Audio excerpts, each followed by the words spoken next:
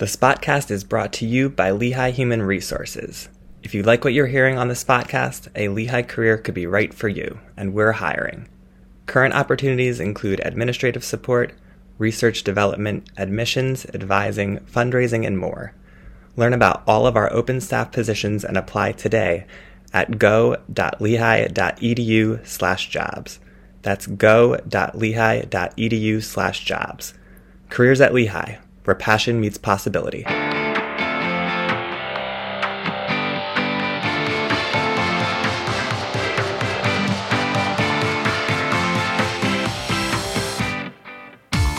Welcome to Season 2 of the Spotcast. I'm Hillary Kwiatek, your host and Lehigh University's Employee Communications Specialist. The Spotcast is Lehigh University Human Resources podcast designed to celebrate and share the stories of our staff. This season, we're focusing in particular on staff stories of the coronavirus pandemic. We'll still be learning about our colleagues' careers and life journeys, but we wanted to hear from staff members whose work was significantly impacted by the events of the last year and find out how they were able to overcome obstacles to achieving their goals. We think you'll find these stories inspiring and motivating. We're excited to be back on campus at the Digital Audio Studio in Building C on Mountaintop. So let's see who we spotted today.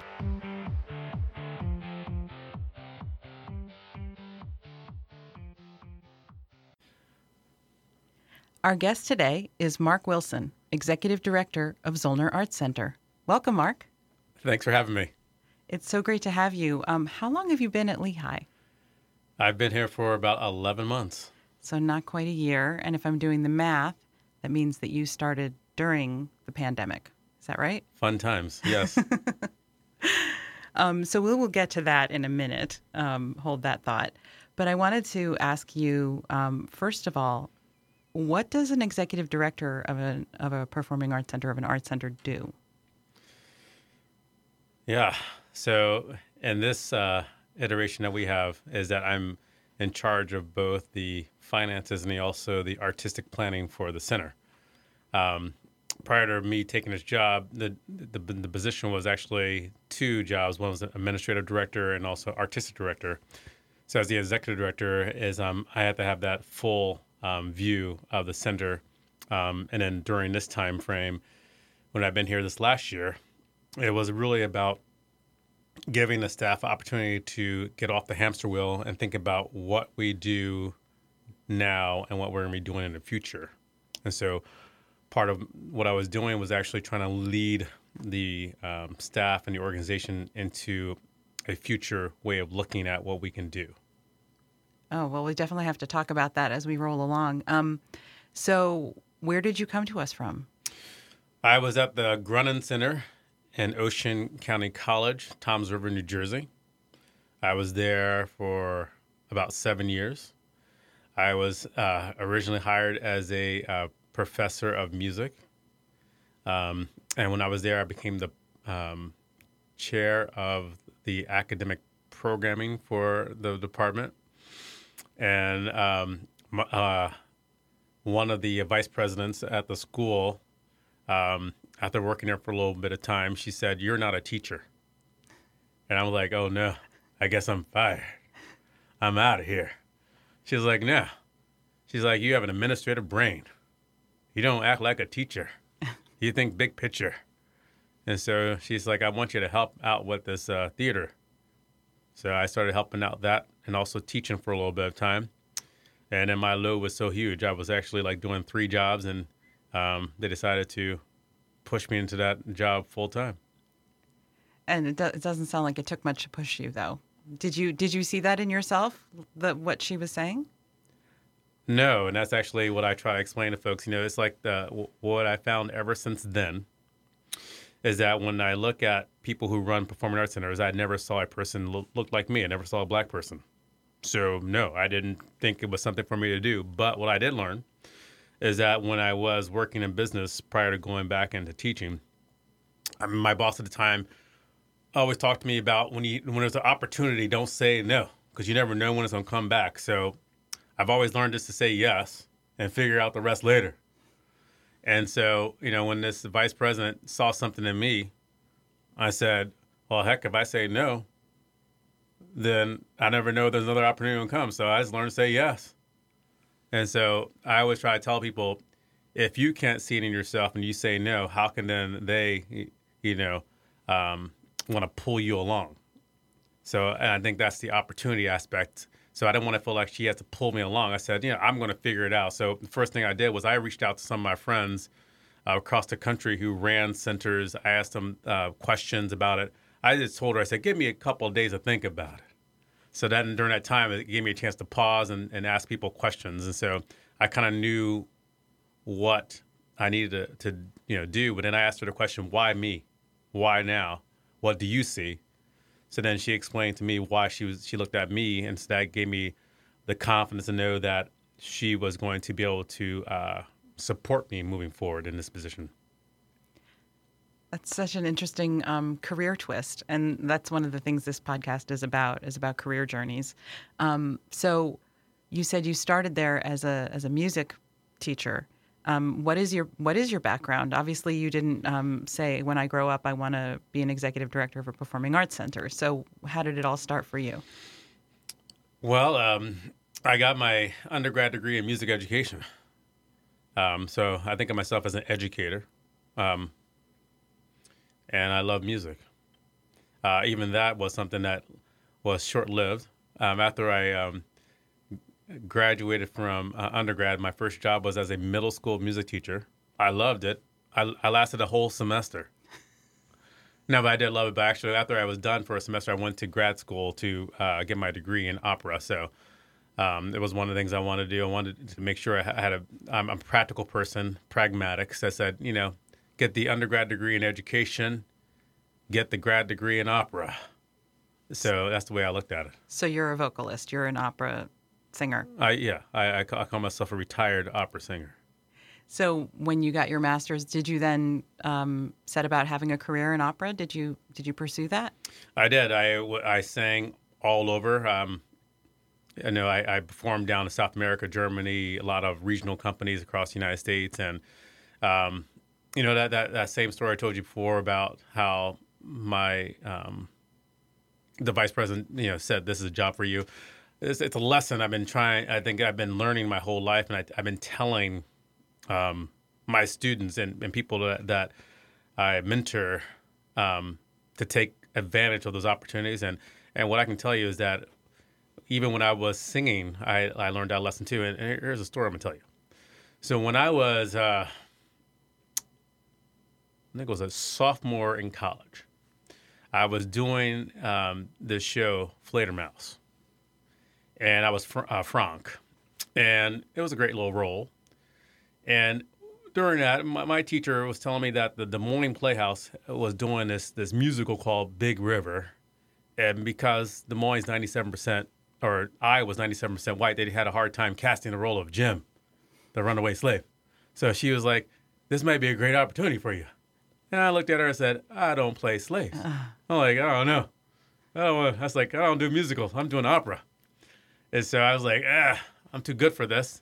But when I was in Fledermaus, there's a speaking comprimario role, and the person that was doing his role, he had a great time together. He was on the board of trustees for the college, and at the end of one of the rehearsals, he put his arms around me, and he said, besides being on the board of the college, I'm also on the board of the Des Moines Playhouse, and they're casting for the role of Jim in Big River. I'm like, that's why I had you doing this. And so I said, fine, I'll go audition. So I did it. I loved it. It was great doing this experience. And the story basically for me is this. They added an extra week because it was so popular. And then we were asked to perform at this thing called the Inc. 500, which is 500 fastest growing companies in America. And they came to Des Moines. And they asked all the arts organizations to do like a little teaser show for them.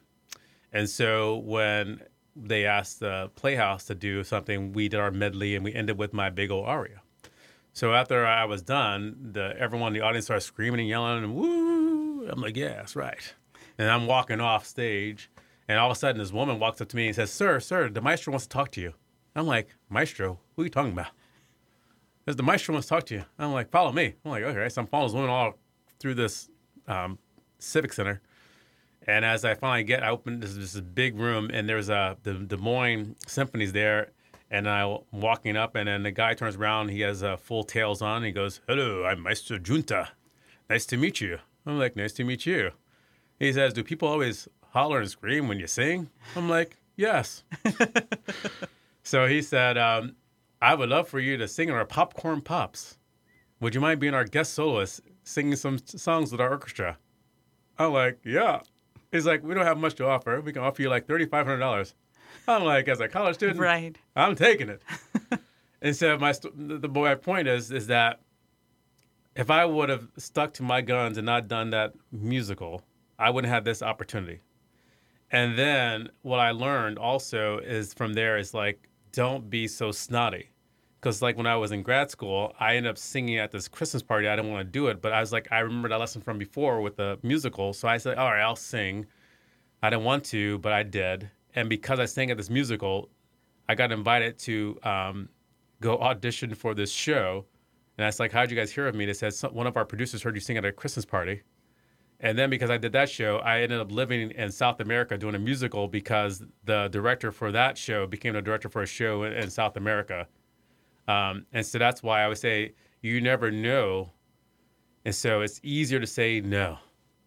But take those paths and take the opportunities that are given to you because you never know when they're going to come again. So like my journey to come to Zoellner Art Center is the same way. It's like, as a door opens up, it can be easier to stay where you are, where you're comfortable, but you never know what the new path is going to lead for you. So you said something about going into business. So after music, you kind of ran its course, maybe? You decided it wasn't going to be a permanent thing? Well, no. It's an incredibly competitive, difficult, obviously, profession. My life is very complicated.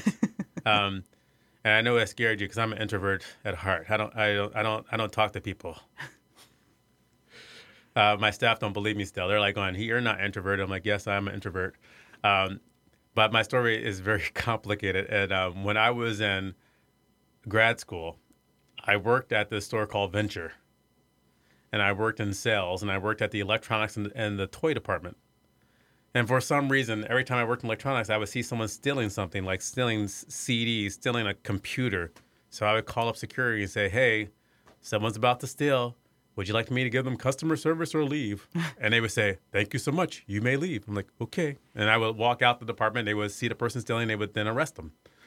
I was very good at the store had like really great stats. And so the regional manager's like, "Wow, your numbers have been popping up." And they said, "Well, this guy had been giving us a lot of tips." And so they reached out and said, "You're very good at this. Would you want to come work for us?" And I'm like, "Do I get paid more?" They said, "Sure." And so I was so happy. I was going to get paid $6.35 an hour. Oh, my God. To move to this role, up from my $5.50 that I was making at the time. So then I ended up doing this in grad school. I was very good. I was very competitive. And when I got to this one store, they were like, "This is the roughest store ever, and we've had the most people, and they have the record." And I'm like, "Okay, I'll be there after a year." And they're like, "You never done this before." I'm like, "I know, but I'm just good." So I was very competitive. So I think they had like 160 shoplifters like within 1 year. So after my first year, we had 250 shoplifters. Because I'm like, I can see people, and I always can just point it out, and we were very good. And so when I end up coming to New York, I need to find a job. I'm like, I'm going to sing, but I need to find a job. So I end up applying at Macy's. And what ended up happening with them is when I started at the store, my very first day, they're like, "Hang out here, go walk around for a little bit, and then we're going to have you come in because we got to get you ready." So as I'm walking around the store, I'm like, "Oh, I see some people stealing." So I'm like, "There's some women over here that are stealing." And they're like, "Okay, new guy, whatever." I'm like, "Okay." So they didn't believe me. So I saw another person said, "Those women over there, see them?" She's like, "They're stealing." I'm like, "Yeah, they're stealing." She's like, "Did you tell anyone?" I'm like, "Yeah, I told them 30 minutes ago, and they're still stealing." She's like, "Let me get on the cameras." So then next thing you know, everyone's like watching these two women I pointed out, and they end up stealing like $1,900 worth of clothes. And they're like going, "Who initiated this case?" And they're like, the new guy. And the security director is like, wow, good job. And I was like, thanks. I was like, yeah, that's why you guys hired me. And because of that reason, a lot of people, as a teacher, people started walking up to me that were working there and they said, can you help me? What do you look at? And I said, oh, and I started to share with them how I looked at things. And because being black, I kept asking them, like, why are you watching that person? Is it because they're black? And they were like, I'm like, well, this is what I would do. And so I started to like look at the world different than how they were. And then because of that, I got promoted like quickly throughout the store. So I became I was a detective, and I became a lead detective to train people. Then I became a assistant security manager, became a security manager, a security director, operations manager. So, and they kept moving me from store to store to help change the culture. And part of that culture change was for me to break the stereotypes a lot of these stores have, just like focusing on people of color. Mm-hmm. And so I would go in the store and change that, and I would question folks like, what are you looking at? And I think they like the fact that I approached it from not of way someone looked, but what they were doing in that process. So that's my business experience. And so then from when I was at Macy's, then I became a regional loss prevention director at the Container Store, and I was there for a couple of years, and then, you know, and I was looking at my life and going, I'm so far away from opera, everything else I was doing, and I ended up quitting that job and then going into teaching and singing, and I ended up teaching at this private school in Newark part-time. I was adjunct at Monmouth University. I was teaching private lessons at Ridgewood Conservatory. I was teaching at Bergen Community College, and I was teaching at Westchester Community College, and I was driving to all these different places like on one day. But I was enjoying that experience compared to just, you know, going and actually interviewing people for theft or actually arresting people for theft. So you got back to your music, you got back to your roots in education, and you haven't looked back. No. No more loss prevention. No. That's fascinating, though. I think that people's careers can take all kinds of twists and turns, you know, and but you had that moment where you looked around and said, you know, wait, I'm off track. You know, you recognized in a moment that you were off track and decided to head back in that path. And so, again, so now you're here, and you arrived at the beginning of the pandemic. Well, a few months into the pandemic. When did you start? July 31st. Oh, okay. So, yeah. So by then we had canceled our season. The whole staff was kind of probably feeling a little lost with not their usual things to do and everything. What was it like coming in to that situation? Yeah, I understood that having new leadership can add anxiety on a normal circumstance. But then you put in the fact that you're in the middle of a pandemic, folks who are furloughed. You have arts organizations going out of business because they didn't have the funding to survive. So yes, it was quite a challenge. But for myself, I looked at it as an opportunity. You know, opportunity to get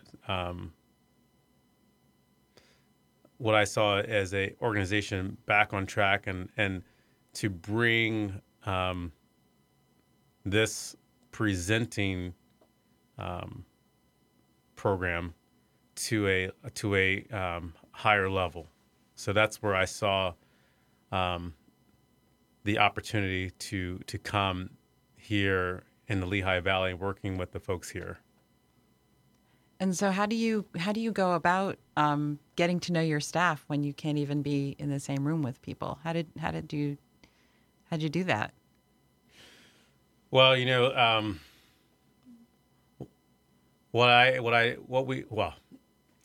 I was very fortunate to have Phil Clauser, who was the interim, really help out during the time, and he kept the team together, and, you know, working through this transition. And I'm very thankful for him to even stay on a little bit longer to help with me. And the fact that I knew Deb, who was the artistic director prior to coming here, helped ease my anxiety also. And one of the things that I did was I wanted the folks to understand that we were in this together. So I just told them a story. So, and part of it was for them to understand some trials and tribulations that I went through and how the arts itself helped me get through it and how we can do it also here. So that when you learn from past, it actually gives you a roadmap to move through other turbulent times. So I share with them a story. It was a story that my team, where I was at before, they learned the story right when I was leaving, and they said, "We wish you would have told us this in the very beginning. It would have helped us be more connected." And they said, "Please do us a favor, share that story with your team when you get there, and don't hold back." Because, like I said, I am an introverted person, and I like to listen to people, and then I like to help that way. And I don't share a lot. I grew up in Iowa. I was the first Black person to graduate from my high school. And prior to coming to Iowa, I was actually an extroverted person. And I think as I reflect back, I think part of me becoming introverted is because being a person that was Black in an all-white high school, I had to become introverted in order to protect myself. And then so the story that I shared when we actually had a staff meeting, it was in August, late August, was the moment of my first day at this school in Iowa. And so I share with them that when I came to the school, it was great. The first day I come there, I'm a little nervous. I'm hesitant. I told my mother I didn't want to go. She said, "You got to try, just at least try it." Before we were in this town, we were in this town, Des Moines, which is a little more diverse. And then we moved to this town, which was not diverse. And so the people, the kids I knew in that town, Des Moines, said, "You're going out there in the country. You know, they don't like Black folks out in the country." So I'm like more nervous. And they said, "If you get in any fights, it's always going to be your fault because you're the Black guy." I was like even more nervous. So I had this high anxiety. So I'm an 8th grader. I'm in middle school going to this town. And so I was like already nervous enough. So when I'm sitting there, they have all the kids together in the auditorium. This one young lady comes up and says, "Hi, my name is Lee Porter. My friends call me Lee P." And so she was really nice and kind, and I put me at ease. And then I went to my homeroom, and when I was there, my teacher explained to me, my homeroom teacher said that I need to go to the office to get my schedule because I was a brand new student. So she said, "Go back to the office. It's the same place where you would enter in." So I went to the office, and as I'm looking, I'm trying to think, is this the place? So I see a kid sitting on these chairs. I'm looking at him. I'm looking at the office. I'm like I don't know if I'm supposed to knock or walk in. I didn't know. And then the kid looks at me, and he says, "Hey, N-word, come lick my boots." Wow. So I looked at the kid. I looked at the office, and I walked out the front door. I was so mad. I can't remember if it was 1 hour, 2 hours, I don't know, but I just started walking, and I was so mad. I was so frustrated. I was just beside myself. I wanted to get out of there. And then I came back into the front doors. This is before they locked the doors, So that I came back in. I went to my homeroom. My teacher said, "Hey, where were you? We're looking for you." And then I'm picking up my book bag. My book. She's like, "What are you doing?" I'm like, "Oh, my mother's told me to try. I tried. I'm out. I'm leaving." And she's trying to, calm me down. And she's like, "What happened?" And I'm like, "I don't know if I can trust you.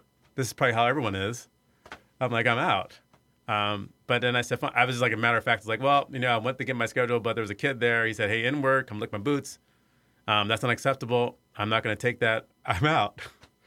And I can see she got so mad. She turned so red. She grabbed my hand. She pulled me to the office. She goes in, slams the door, starts screaming at the principal and I think the vice principal. And I'm ready to try to, I'm like, there's the front door. I'm about to book out. She comes back, grabs me, takes me back to the room, and she starts to calm me down. She asked me, do you sing? I said, no, I don't sing. Was that true? The last time I told her, the last time I sang was when I was in elementary school, and and my voice changed. It got deep, and they wouldn't let me sing anymore. So I said, no, I don't sing. And she's like, why don't you sing for me? I'm like, ugh. So she started playing some scales. I started singing. I said, I'm done. She's like, no, come sing again. So over the next hour and a half, she kept having me sing stuff to calm me down. And so it was this, she used music to connect to me. And she was the middle school music teacher. And then she invited me to come sing with the choir. She says, with a low voice, you can now sing in the choir. We do 3-part singing. And that story I try to explain to folks is that was actually how I got, this focus into music and then also into the arts. That this bad experience actually led a path to music. And I would not take away that bad experience because I would not be here. And then the thing I try to explain to folks too, I said, well, the reason why I add Lee into this, I said, because there was a person who welcomed me. There's a person who advocated for me. And because 2 out of the 3 things I remember from that first day were positive, that's probably the reason why I came back the next day. And if 2 out of the 3 things were not positive, I probably would not have came back. But my teacher advocated for me, and then that's why I've always said that the arts can be an important tool to advocate for those who do not have the power. So that's what I try to explain to my staff, that story. And I said, that's why, for me, arts engagement is so important in these turbulent times. I said, right now, we are basically in a moment where we feel lost. There's a high anxiety. But just like I felt lost walking alone, I felt no one was there for me. There was someone, I didn't know it, who advocated for me, helped me get through it. And I said, that helped me in the future always learn that you can continue to make it through. So that's what I want my staff to understand about this time too, in the middle of the pandemic. So what were some of the things that Zoellner did since you couldn't have in-person events? What were some of the ways that you reached out and shared the arts under these circumstances? Yeah, we moved to doing things with our Spotlight series. And that was where we actually were able to get faculty, staff, and students across Lehigh University to come share their talents. It was great. And I think it's something that we are going to look to continue. We were also able to do a pivot where we work with some local schools, bringing in artists to do things virtually with some of the students there. We were able to also have a virtual season. I did talk to a lot of these agents. These were some shows that were booked, and part of it was, do we do these things at all? Do we do them virtually? And I just explained to some of the artists that it's probably easier for me not to book the shows to save money. But I didn't want to dilute or destroy the pipeline that these artists need and agents need. So I said the right thing to do is to do something to help support, but financially it's not going to help me. Right. But I think in the long term it's going to help us. So we did that. We also looked internally at how we can connect with more of the campus. So we worked with OMA, we worked with Africana Studies, we worked with student success. We work with the indigenous studies. We work with student life to actually do lots of programming together, a lot of virtual programming together, programming that we can do also on campus for students. And that was part of what can we do to really start to infuse the arts across both Lehigh University campus and also the greater Lehigh Valley. And by doing some things like this virtually helped us. Bringing artists, like we brought an artist from Columbia, bringing him and his team virtually, having a conversation.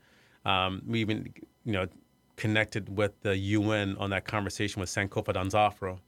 that really helped us really to continue to have that dialogue with folks. We also were part of a team of presenters across the United States, and I mean actually across the world with NYU Abu Dhabi, and we commissioned a piece for the 100th anniversary of the Tulsa Massacre. So there were a lot of things that we started to do to continue to have reach out into the community. And you created some new models that way and some new relationships that maybe if we had just been having a regular season where you just went through your schedule, might not have happened in a way, right? It created these new opportunities sort of out of the crisis. You found new connections on campus, which I think is great. And I guess, that leads me to ask, like, how does this change what Zoellner will be in the future? Earlier you said, you wanted to instill in your staff the idea of, kind of changing sort of what your community impact is, your outreach, your engagement with the community. How do you see the future of Zoellner now as we're starting to contemplate in-person events and not going back to normal, but, sort of returning to some of our normal operations? Yeah, I think if you think about the reach of Zoellner, and I asked this question when I got here, what is Zoellner?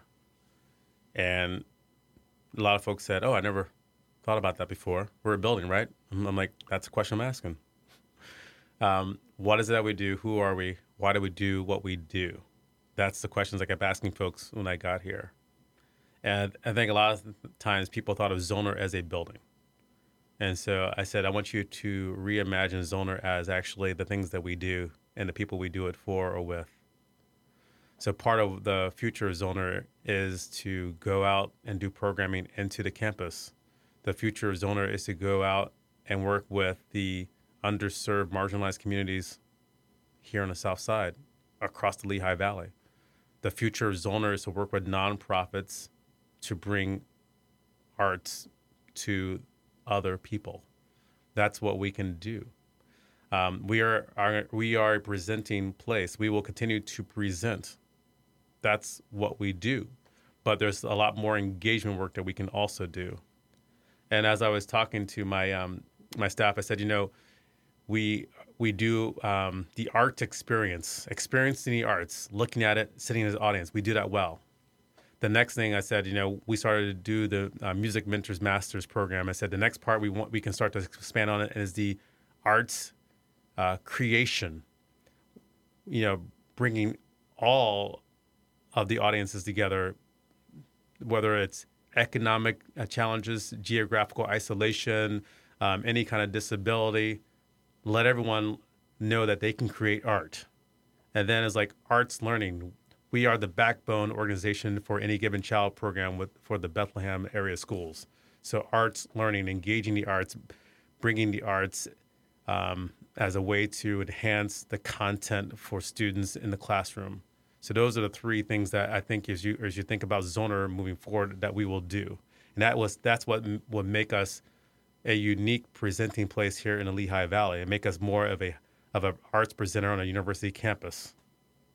Because that's one of the questions that I have had in my mind was, why is it important for a university to have a performing arts center? Is it important for a university to have a performing arts center? And I think about our theater program, which is a great program, and the way that they use the facility and all of that. But the things you're talking about bring it even more to life, that you would move outside your building to engage with the Lehigh community, and then, of course, the greater community. What do you think about the role of a performing arts center in a university? Yeah, I think that these programs that university presenters can do can really help engage and connect both the campus and the community together. That's what's unique. And the arts is a place to play, have fun. So if you have tough issues, use the arts to help solve those things. I think if you look at students, they come here from all over to get an education. But part of that education, I think, is also to engage them into the community that they're in.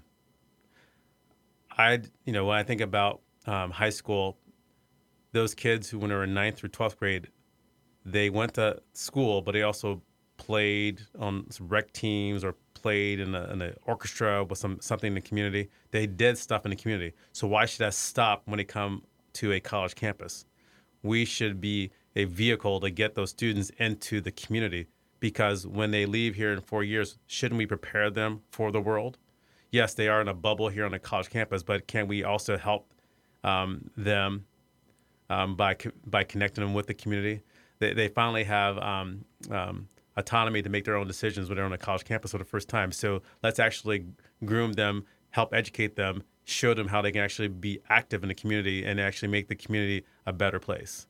And I think that's what a presenter organization can do, is that it's a vehicle, because we work with the community and we can then help bridge that